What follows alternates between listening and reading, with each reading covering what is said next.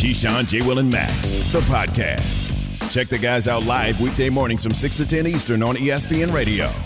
The greatest play in NFL history, the immaculate reception in the AFC playoffs. The man who was responsible for that play, Franco Harris, Pittsburgh Steelers running back, has passed away at the age of 72. ESPN has learned this morning. You are listening to Keyshawn, J. Will, and Max on ESPN Radio and ESPNU. Courtney Cronin, Freddie Coleman sitting in for the guys on this Wednesday morning. Some sad news that came out a couple hours ago with Franco Harris's passing.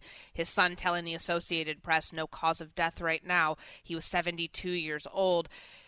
The 50th anniversary, Freddie, of the Immaculate Reception is Friday, and his number 32 jersey was going to be retired finally on Saturday when the Pittsburgh Steelers played the Baltimore Ravens in Week 16. He's one of the most iconic players in NFL history, most certainly Pittsburgh Steelers history. Ran for 12,120 yards, won 4 Super Bowl titles with the Steelers in the 1970s. When I say Franco Harris, what is the first thought that comes to mind? Better man than football player. And he was a great football player. And the reason I can say that is you're going to read and hear about so many stories about the measure of that man more than what he did on a football field in all those years he played for the Pittsburgh Steelers, helping them to win 4 Super Bowl championships and setting up everything after they were a downtrodden franchise since they were in the National Football League.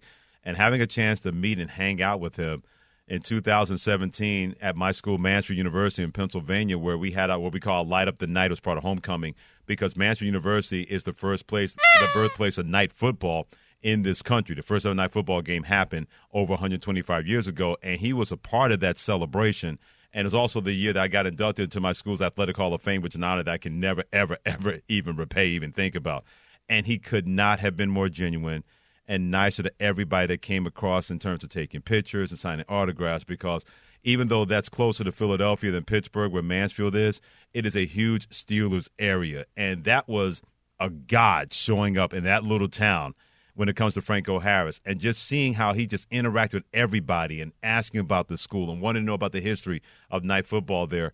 That is something I'm never going to forget. And then later on, hanging out with him and having a little bit of a meal with him at Perkins in my school's town, those are the kind of memories that show the kind of measure of a person that he is. And it's really unfortunate that he won't get a chance to see his number retired physically or see the celebration, the Immaculate Reception that he had so much to do with.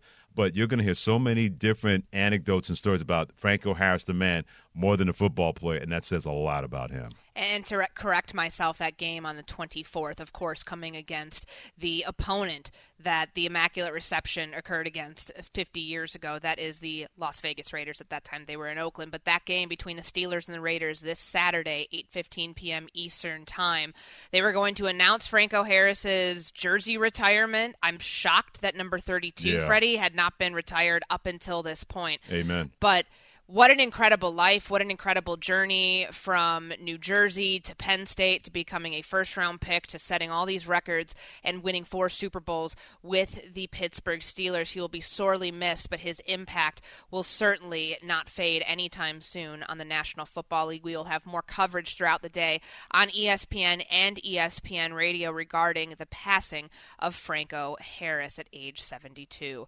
You're listening to Keyshawn, J. Will, and Max. Courtney Cronin, Freddie Coleman, as always, presented by Progressive Insurance. Kicking it with you here on this Wednesday morning.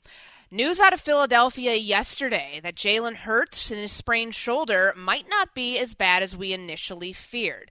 The thought was, when that news came out, was that Jalen Hurts might end up being sidelined for a game or two. The Philadelphia Eagles standing, Freddie, at 13-1. They need one more win out of their final 3 games to lock up the NFC's number 1 seed, get the bye, and then home field advantage throughout the playoffs.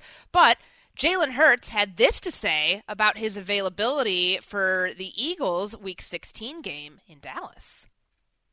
It's a week where we're keeping everything business as usual. I know we're playing a really good team, a really good opponent, and doing everything we can on a short week to be at full health. So from your perspective, do you think you have a chance to play on Saturday? Definitely a chance. Taking it day by day, though. Everybody knows that I'm dealing with something. I think that's pretty public. It's out there. I'm not one to really talk about myself. Obviously being a quarterback of the Philadelphia Eagles, you can't run from that, But I'm taking everything one day at a time with it and preparing versus a really good defense. Let's welcome in ESPN NFL Nation Philadelphia Eagles reporter Tim McManus to help us break down what Jalen Hurts said during his Tuesday availability. Tim, you heard the clip there from Jalen Hurts. Does that sound like somebody who's going to play against Dallas on Saturday? Hey, Courtney, it's somebody who is pushing to play on Saturday against Dallas. That's my read after looking into it at the locker room, kind of surveying the guys to get their feel for what they're expecting on Saturday. And the general consensus is they believe Gardner Minshew is going to play. Like, that's the expectation, that he's going to get the start against the Cowboys. But they're not ruling out the willpower of Jalen Hurts. I mean, this is a guy who's in the midst of an MVP campaign. He wants to be out there. He's got the competitive fire, as we all know. And, the most important thing as the leader of this team, he wants to be side by side with his guys in what is the biggest game of the year. So behind the scenes, I think what you're seeing is a player that is trying to push to be a part of the action on Saturday. But there's a big picture to look at, right? Because they only need to win one of their last 3 regular season games to secure the number 1 seed. They want to make sure that he's good for the playoffs. Ultimately, I don't think that his pushing is going to that the Eagles are going to cede to that, because they're looking at the big picture. But he wants to be in there. So when that happens, because I get the sense based on what you just said, that's going to be a when, not an if, when it comes to Gardner Minshew taking over quarterback against the Cowboys. What is this Eagles offense going to look like without Jalen Hurts? Well, certainly, I mean, the running game element changes because of how dynamic Hurts is, the way that he can be a natural gravitation for defensive linemen, and that just opens things up for Miles Sanders. And, the offensive line does the rest of the work. And so that's one of the reasons why they're one of the very best running units in the NFL. And so there's just going to be less of probably the zone read looks, because you're not going to – Minshew can pull it and run with it. Maybe you'll see that on occasion, but mostly you just rely on Miles Sanders to be that primary back. You rely on what's one of the best offensive lines in the NFL to create some avenues for him. And so I think that's the way that it changes. But, speaking to a couple of the guys yesterday, my impression is, and one of the guys says that Minshew has been, quote, crushing it with the scout team. And one of the things that he's working against is, the Eagles' defensive line has been the most disruptive in football statistically this season. And Minshew's working with the backup offensive line and has forced him to get the ball out quicker. But they say, despite all of that, he's been performing really well and moving that offense during practice as top of the scout team. And the thinking is that he'll be, all the more ready, for that moment, and will, it almost feel easy in some respects when he has the starting offensive line in front of him for this one. So they have, they have high expectations for what Minshew can do.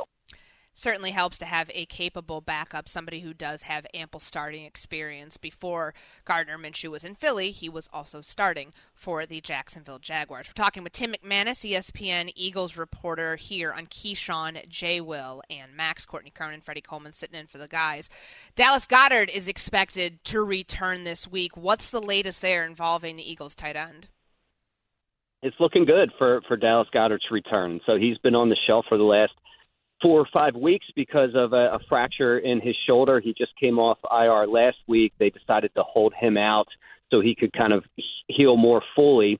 And he's back on the 53-man roster. They just made that move yesterday, and signs are pointing to him playing. And that's a huge thing if you're going to be without your starting quarterback. And if you look back at recent history, so go back to the December game that Gardner Minshew started for an injured Jalen Hurts last December, where Minshew goes 20 of 25 for 2 touchdowns, leads the Eagles to a victory. Goedert was the guy.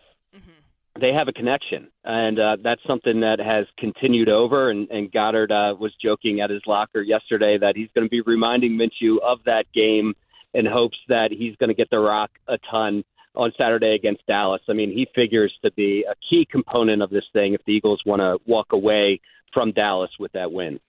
I hate to kind of change gears on you, but this tore apart our whole show staff when it came to a Fry conversation, Tim, not even about 25, 30 minutes ago. I blame someone who's from Philadelphia, Pat Costello, when it comes to one of the guys behind the scenes. We want to know, what is your favorite type of fry? And believe me, your answer will be thoroughly, thoroughly judged by what you have to say. No pressure, though, Freddie. Not no at all. Pressure. Not from me, from the staff. I've turned into a big waffle fry guy. Good answer. You just made Pat Costello and Alan Yates thoroughly, thoroughly happy as both Philadelphia guys, Tim. The stomach doesn't lie. You like what you like. That's a good one. The stomach doesn't lie. That's a new term. I haven't heard that one before. Well done. That is true. Well, Tim, I hope that when you're in the airport this weekend, on your way down to Dallas to cover the Eagles as they look to go 14-1 and lock up the NFC's number 1 seed, I hope you can stop by a Chick-fil-A or anywhere else where waffle fries are served. And dip some of that Chick-fil-A special sauce. Yes. You dip the waffle fry right in there. Amen. Oh, my God. Amen. And we will leave it at that, because that is a mayo-based sauce, and I am not a fan of that. Tim, thanks so much, and happy holidays. Happy holidays, guys.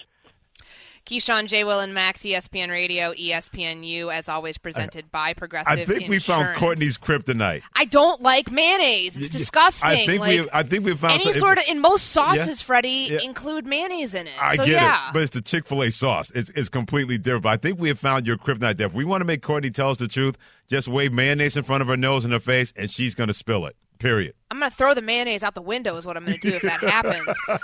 It's disgusting. All right, so we talked about the Eagles side of this matchup. Now, Dallas is coming off of the loss to Jacksonville in overtime, and then the week before, they were exposed by the Houston Texans. They end up winning that game, but it only came down to the final drive for them to do that. So is Saturday, in your mind, a must-win scenario for Dallas, knowing that they had a chance to lock up their spot in the postseason last week and failed to do so? Yeah, it's not a must-win in terms of the playoffs because they're going to be there. But from my standpoint, Courtney, it's a must-win from their psyche because they're not only hearing it from the outside and the media and everything else from the fans, there's concern on the inside, in my opinion, because when you have that kind of confidence shaken, especially when that defense has not looked like the defense the last couple of weeks, and that offense has had their issues being up and down, being inconsistent despite putting a lot of points on the board when it comes to that offense. From a psyche standpoint, that's why it's a must-win game for the Dallas Cowboys. You look at certain teams and they play certain games, and I don't worry about their psyche.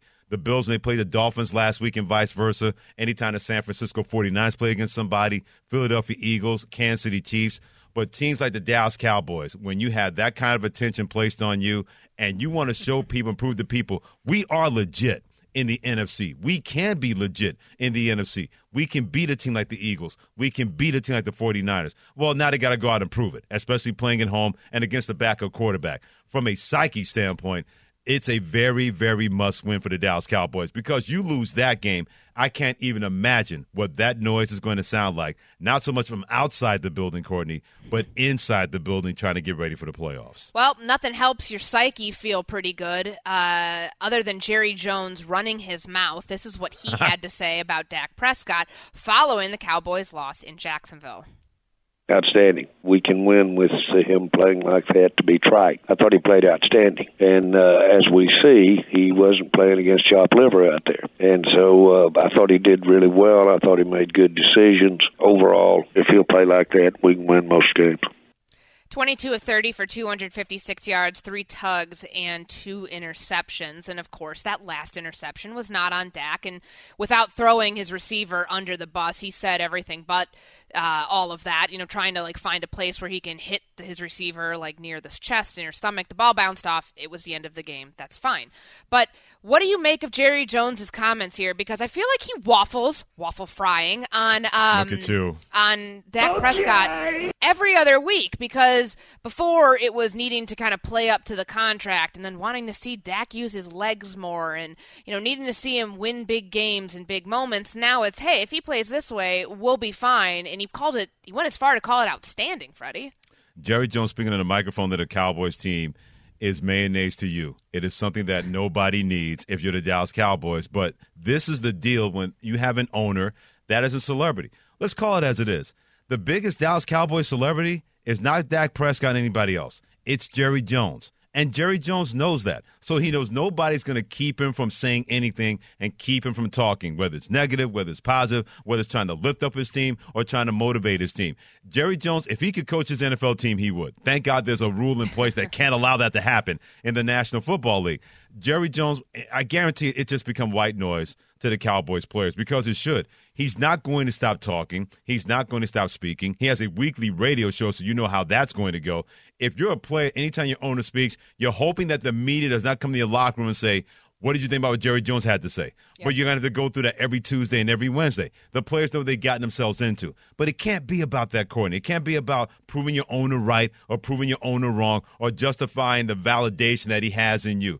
It's about what are you going to find inside of you as a Cowboys team so people can stop talking about you in a way that has not been good. It's not about the owner saying we trust Dak or I believe defense is going to be better. It's about what are you going to do, and this is when your stars need to show up. And that's right. I'm calling out Dak Prescott. I'm calling out Michael Parsons. Anybody's a star on that team. You want to be a star, act like a star, play like a star. Because I've seen that team on the other side, the Eagles, do that all year long. We've seen it in bits and pieces, in spurts for the Dallas Cowboys. And if they're going to be taken seriously or they believe they're serious, that nonsense better stop this weekend against the Eagles. Well, and if they want to be taken seriously, they've got to take care of the football first and foremost. No and doubt. Dak Prescott vowed that he's going to fix his interception issue. And it's not really something that's been, the storyline of his career. Like he had 13, Sure. which was a career high in 2017. He has 11 right now, which I know brings up a concern from most people saying, hey, don't turn the ball over. Hold on to the football. Score a lot of points, and they're capable of doing that. Remember, they had a sizable lead, 27-10, on the Jacksonville Absolutely. Jaguars, and the defense let Jacksonville back in the game. Now, the offense tried to keep pace, and they were certainly able to do that because this game ended up going to overtime as it was, and Dallas loses 40-34, but Dak is not absolved of blame of that, no matter what you think of that final interception that sealed the game for Dallas. What I'm more concerned about right now, Freddie, is the state of this defense, the unit that was so widely talked about for the first portion of the season, vaunted pass rush, Micah Parsons, defensive player of the year frontrunner, so on and so forth, and Dan Quinn getting a ton of credit for everything he's done these last 2 seasons in turning this unit around. But man, I feel like you've got to put more of the onus on the defense to do its job against an Eagles team that's coming down there looking to lock up the NFC's number 1 seed, because when a lot of this mistake football is being talked about, the finger's getting pointed at the defense more than it is Dak Prescott and what the offense is doing and not doing. Yeah, I'm more concerned about the defense. They need to play better more than Dak Prescott needs to play better this weekend versus Philadelphia, because what they don't do best is what the Eagles do best, and that is run the football. But there's also a toughness that I want to see from Dallas. I see when they're knocking down the quarterback. I see when they're making plays on the other side of the line of scrimmage, when Dan Quinn's able to dial it up with his pressures and everything else. But to me, the toughness of a defense is when they know you're going to run the football on them, and they look and say, not happening today, brother. You can try to run all you want. We're going to stymie you. You're going to have to be a one-handed team and throw the football. That is something we have not seen from this Dallas defense all year long. When they get a lead, when they have a lead, they can turn loose those pass rushers. Well, that has not worked. It didn't work last Sunday against the Jacksonville Jaguars because that Jaguars offensive line walled them off, and they were tougher mentally and physically than that Cowboys defense. That's what I want to see. I saw it earlier. Even when they were not stopping running games, it wasn't as easy to run on them. They made it tough. But now it seems that every time we turn around, 5 yards, 6 yards, 10 yards, 20 yards, where's that toughness going to come from? Yeah, it's got to come from Micah Parsons. He's got to lead the way. But other guys in the middle have got to start doing their jobs. And you got to be able to say, look, not today. You're not going to do that to me like everybody else has done lately against the run defense of the Cowboys. Maybe it's a case of the Cowboys playing down to 2 opponents in the AFC South that they don't respect all that much. I mean, certainly that was the case against the Houston Texans. It took a 98-yard drive to beat that team in the final moments of the game, and then they blew a 17-point lead to a Jacksonville team that's won 3 of its last 4. So whatever the case is there, they have no margin of error against this Philadelphia Eagles team. And I'm not even concerned about them getting into the postseason because they're going to get in there. The entire NFC East is probably getting into the playoffs. But they lost to Philadelphia in Philly earlier this season, 26-17. You cannot get swept by your division opponent, a team that you may very well, no matter how this thing plays out, end up seeing again at some point. Maybe it's the NFC Championship game, because this Cowboys team is talented enough to go to the Super Bowl. They're not playing like it, though. They're playing sloppy, and I don't think that there's much more than saying that. There's no excuse for that. And at this point, this defense needs to regain some swagger. The offense needs to make sure that it's taking care of the ball, certainly coming to the hands of Dak Prescott. And they need to go and just kind of reestablish who they are. Remember, this team was built to win this year. Mm-hmm. They faced a lot of adversity early on. When Dak Prescott broke his thumb, he came back. Now you have no choice, given where they are right now, but to go and make a run towards the playoffs and then actually make a run in the playoffs and not bow out during wild card weekend. Well, real quick, who are the Dallas Cowboys? If we're still asking that question with a team that's won double digits, then that's not good. Because I don't have to ask that question about Philadelphia, Kansas City, Buffalo. Hell, I don't even have to ask that question about the Minnesota Vikings. But if we're still asking that question about the Dallas Cowboys, that may be more of a problem inside that locker room, inside that organization that we talked about. Well, I already know the answer. They're a defensive team that should be relying upon what it does on that side of the ball to carry them in games. Dak Prescott's a very good quarterback. I don't think that he's the problem here. I think the defense needs to recapture its form because that's what they said. Back in the time when Cooper Rush was taking over this team for an injured Dak, they were telling you, without telling you, we're going to ride our defense and ask our offense to do enough to keep us in games and not keep us out of games. Okay, well, why would you want to rewrite the book right now when you've got 3 weeks remaining in the regular season and you've got a long playoff run that you're hoping to go on? Go ahead and get these issues fixed. Stop playing bad football, though. Stop playing mistake-laden football. Stop playing penalty-laden football. Play clean football and don't play down to your opponents because very clearly they did that against the last 2 weeks. All right, coming up next, we're going to take more of your calls on our Frygate here at Keyshawn, J. Will, and Max. Yes, we do, Freddie. No, we don't. 888-SAY-ESPN, 888-729-3776. We'll also ask you, what's your one concern that you have for your playoff team, assuming you have one, like the Dallas Cowboys? Hi, it's Mike Greenberg letting you know ESPN Bet is ready to take you through all the biggest sports moments this spring. The official sportsbook of ESPN has exclusive offers and markets from Scott Van Pelt, Stephen A. Smith, and me, plus many more. From the playoff intensity to finally getting out to the ballpark, there's no better time for sports fans. Sign up today. New users get a bet reset up to $1,000 in bonus bets if your first bet doesn't win. Download ESPN Bet today. What a play. Must be 21 plus and present in select states. Gambling problem? Call 1-800-GAMBLER. Terms and conditions apply. See app for details. Have you ridden an electric e-bike yet? You need to check out Electric E-Bikes today, the #1 selling e-bike in America. 2 things stand out that bikers love about Electric. Number 1, the majority of their models come pre-assembled, so you don't need to be a bike savant to ride them.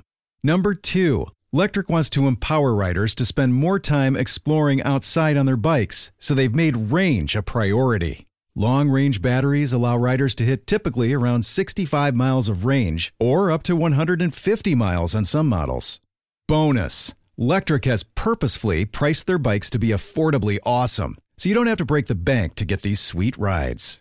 See why people who have made the switch to electric bikes have fallen in love with biking again by visiting electricebikes.com. That's LECTRIC ebikes.com. For the ones who get it done, Grainger offers high-quality supplies and solutions for every industry, as well as access to product specialists who have the knowledge and experience to answer your toughest questions. Plus, their commitment to being your safety partner can help you keep your facility safe and your people safer. Call, click Grainger.com, or just stop by. Grainger, for the ones who get it done. Keyshawn, J. Will, and Max, the podcast. Christmas Day, as always, it's really the unofficial tip-off to the NBA season, even though we're 10 weeks into this thing. A lot of great storylines to get into, which is why here on Keyshawn, J. Will, and Max, Courtney Cronin, Freddie Coleman sitting in for the guys on ESPN Radio and ESPNU. We're pleased to welcome in our good friend, Quentin Richardson, former NBA player and host of the Knuckleheads podcast, to help us break down a little bit of what's going on with this Sunday NBA slate. And Q, before we get into the Christmas Day games, I want to ask you, because Freddie gave us his list of the top 5 most dominant players in the NBA right now, and of course, Giannis Antetokounmpo is number 1, and I don't know if many people would be willing to debate that, but who is, in your mind, if it's not Giannis, who is the second most dominant player in the NBA currently? Dominant? I guess you would have to go if not Giannis. I would say it's got to be right there with Luka and Tatum. I think if you're going off based on this year, but I mean, to me that's like when I think of those guys, I think best player. When I think most dominant, I think if it's not Giannis, it's probably Zion. When you talk about just sheer dominance, the force, the way he plays, I would put Zion up there with that, with the dominant, just that word, dominant. I feel like when he plays, he pretty much dominates when he's healthy. You mentioned Zion Williamson and the Pelicans near the top in the Western Conference, and we knew that if he was going to be healthy, that was going to be a different team. What have you seen that leads you to say, okay, his dominance is about to begin with the Pelicans and in the NBA? Just because it's like you said, Freddie, it's all about his health, and like he missed the whole season last year, and now he's basically been available this year. Couple little situations where he was out of the lineup, but for the most part, he's been available this year. And I mean, they were already, like you said, they were becoming a good team last year. They got CJ, they made that addition. Yep. He's been tremendous for him, and now with them guys being healthy, Brandon Ingram is an all-star, all-NBA type player. So is CJ, and then you throw a healthy Zion in there, it just sets him up to be everything he's been this season. And when he's healthy, I feel like he when you look at the numbers, the paint dominance, the point paints, the numbers that he's putting up when he's healthy, and the field goal percentage and the efficiency, he's got to be right at the top of that dominant list. There's 7 players currently averaging 30 points or more per game. Everybody from Joel Embiid to Luka Doncic, SGA, Giannis, Durant, Tatum, and Steph Curry, even though Curry is currently injured. Q, what does this say about the state of the league, given that scoring feels like it's up as well? Good question. I mean, I would say that this is what we wanted. This is why they put took certain things away from the defender. There's no more hand checking. I mean, it's a lot easier in today's NBA for the offensive player, and it's more difficult for the defensive player. So I mean, this isn't a surprise with the rise of the talent and the skill that these kids are coming with, and the way they're able to put different generations together. Past generations, you might have a great shooter like Reggie Miller, or you might have a great dunker like Dominique, or you might have a great ball handler like Iverson. You got these guys are mixing all of that in one, and they all come in and can do everything. So, I mean, it's about par for course when you look at the way things have kind of, just went along as time has gone on. A man who's such a great sharpshooter in the NBA, now part of the Knuckleheads podcast. He is Quentin Richardson, joining us here on Keyshawn, J. Will, and Max with Courtney Cronin. I'm Freddie Coleman on ESPN Radio. Hit him on Twitter at QRich. He is a great follow. We got Celtics and Bucks, part of that Christmas Day matchup. I'm not going to get into this could be a preview of the NBA Eastern Conference Finals, because the NBA Eastern Conference is loaded. But in a game like that on Christmas Day, what is it like for you as a basketball fan having all those guys, Giannis, Middleton, Jaylen Brown, Jason Tatum, and you know that it may be the first of many meetings between these two this year? I mean, like, the first thing you think about is, Middleton wasn't there last year when the Celtics got past him in the playoffs. So, I mean, it's only one game, but it's still something that you want to look at and just see how they match up, because although you're not saying it, Freddie, we all are well aware that this could be a preview of the maybe not the finals, but some type of matchup in the Eastern Conference playoffs. So, I mean, you do want to kind of get eyes on it and see how they look and see how they go against each other, especially with them having Chris Middleton back available when he wasn't there for the playoff series last year. Okay, so on the other side of that matchup with Boston, are Jason Tatum and Jaylen Brown, is that the best duo in the NBA right now, Q? Man, I think it's hard, when you're doing all these comparisons and rankings, but I'll just say they have to absolutely be in that top tier of them.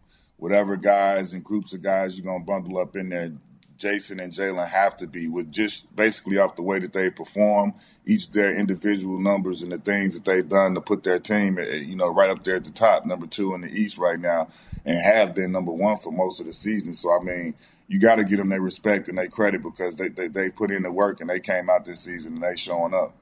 Joel Embiid of Philadelphia or Nikola Jokic of Denver? Who's the best big man in the league and why? You got to go with Jokic. I mean, I love Joel Embiid to death, but I mean, unfortunately, he's had to battle different bouts of not being available and not being healthy and different things with his physical condition and his health. And I mean, the bottom line is that, Jokic has been consistently more available in the last couple of years. And I think that's the difference in the MVP voting and why he's won a couple back-to-back. And to me, I mean, the best ability is availability. I think if if both of those guys are super 100% healthy, I think I would rather have Joel Embiid if he could stay healthy and stay his dominant self. But I mean, Jokic has proven, over the course of the couple years that he's able to keep himself more available to the team and be more of an impact than Joel is. Okay. He is the co-host of the Knuckleheads podcast. Quentin Richardson, former NBA player, joining Courtney Cronin and Freddie Coleman here on Keyshawn, J. Will, and Max. Q, thanks so much for the time. Appreciate it. Merry Christmas, Q.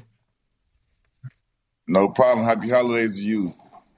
We'll get you all set up for our NBA Christmas Day slate. 5 consecutive games on ESPN and ABC beginning noon Eastern time, and on ESPN Radio, a doubleheader that starts at 4:30 p.m. Eastern on Sunday. The Bucks and the Celtics, followed by the Grizzlies and the Warriors.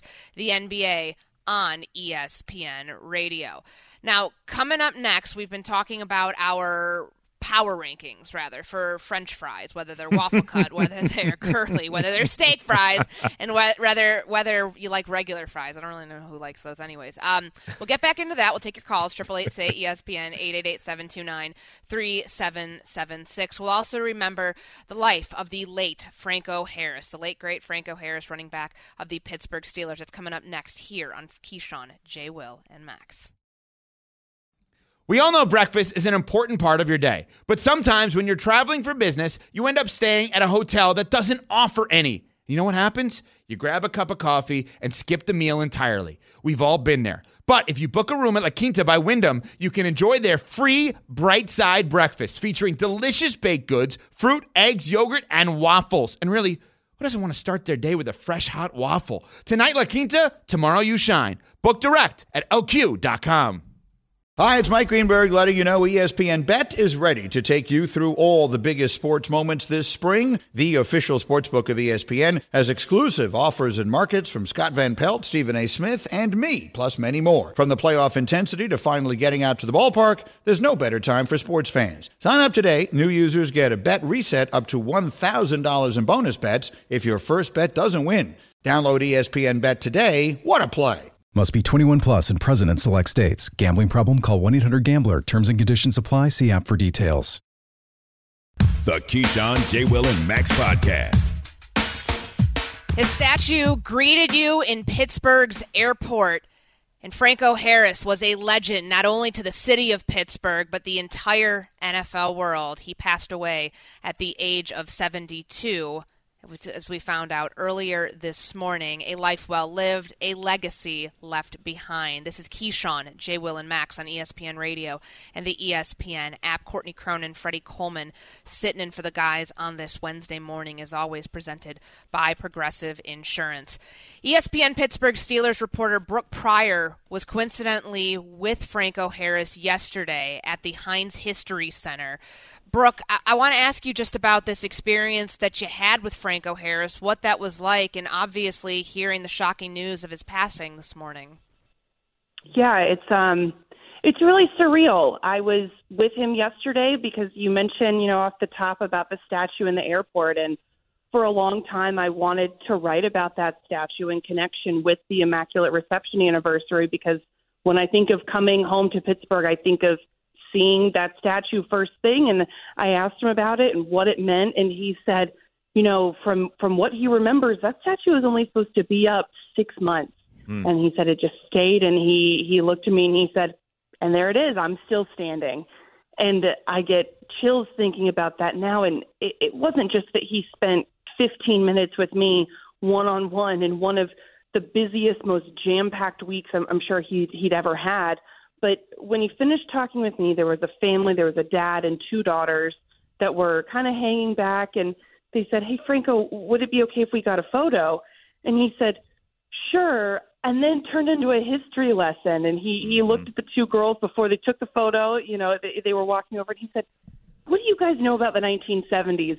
And the 15-year-old said, my mom was born then.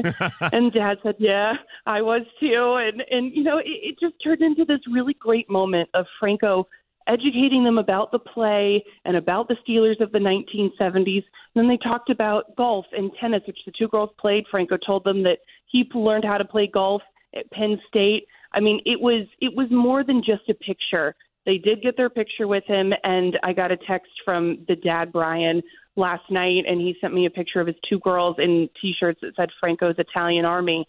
That they went in the gift shop afterward, and they wanted to buy those, and they couldn't stop talking about how cool it was that they met him. So when I think of Franco, this is probably the most photographed man in Pittsburgh. He still looks like the 22-year-old version of himself when he made that catch. He gets stopped all the time, and yet it wasn't just a picture for him. He genuinely wanted to talk to people, spent time with them, and the whole time his wife was like, Franco, come on, we got to go. Like, we have another interview. We have things to do. And yet he wanted to spend time with these girls and with their dad. And that's when I think of Franco, just what a kind, giving, generous man, not only, one of the best players in NFL history, Pittsburgh history, started really the dynasty of the Steelers, but also just an incredible, amazing human being. I still believe he may be the most underrated and underappreciated Pittsburgh Steeler, Brooke. What are your thoughts about that? Yeah, I mean, when you think of Pittsburgh, there are so many Hall of Famers, right? And so many men that built and laid the foundation for this franchise and then continued on the legacy, Mean Joe Green and Stallworth and Swan and Bradshaw and Roethlisberger. I mean, you can go on and on and on. But Franco's play, that catch, is what started it all. Until that point, the Steelers hadn't won a playoff game. They were not the Steelers that we know today. But that moment jump-started the rest of the franchise. That, was what happened, before the steel curtain got big and everything else. I mean, that is the most pivotal moment in this organization. And while I think he's underrated from the perspective of, because there's so many other guys, he is so beloved here. He's been a constant presence in the community. The statue says everything. And I mean, he was going to have his jersey number retired in a ceremony at the game on Saturday. I'm sure that jersey will almost certainly still be retired, all of that. But all of these celebrations take on a new tone because, of course, we're all so sad to lose him, especially this week of all weeks. But I think that it's also going to be a celebration and a remembrance of an incredible person and an amazing football player that gave so much to this organization.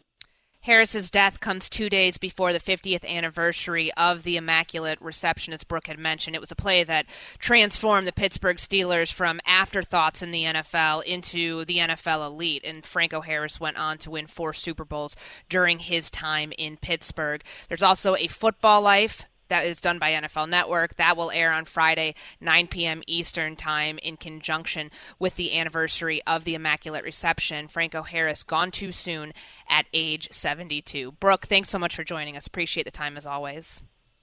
Thanks, guys. A lot of breaking news here this morning on a Wednesday. It started out really around 3 in the morning Eastern Time when the shocking news of Carlos Correa and a physical that came into question, Freddie, with the San Francisco Giants. That was a 13-year, $350 million deal. Giants said, we have questions, and the New York Mets said, please, come on down. 12 years, $315 million on the contract. That's all but signed pending a physical. However, the owner, Steve Cohen, has announced that it's likely to happen. We had Buster Olney, ESPN baseball insider, on Keyshawn, J. Will, and Max earlier this morning to talk about that deal. So some shockwaves across baseball and shockwaves across the NFL world, too, with the passing of Franco Harris. This is Keyshawn, J. Will, and Max, ESPN Radio, ESPNU. He's Freddie Coleman. I'm Courtney Cronin, and we're still taking your calls about the fry preferences of America. Waffle fries, regular fries, curly fries, steak cut fries. Those are my favorite. Let's go out to Mellon, New Jersey. You have a fry I've never heard of before. Do tell.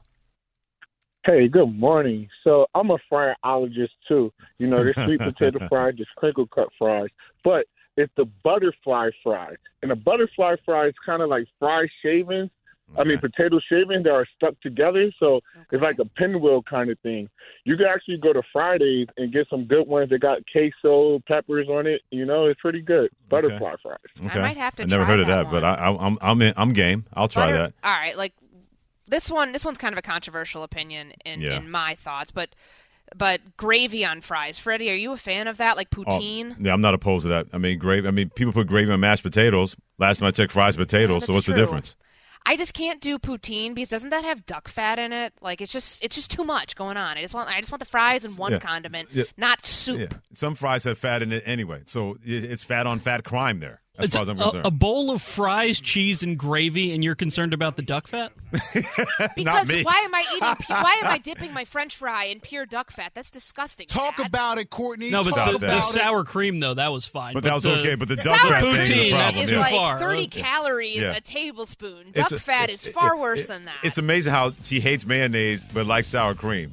They're almost similar. I know, it's a weird taste version. I'm sorry that I'm a strange human being, but at least I like what I like. I don't know what Greeny likes. I don't know what kind of fries he's a fan of. But you're going to find out next. Greeny on ESPN Radio. Coming your way here. Courtney Cronin, Freddie Coleman on KJM.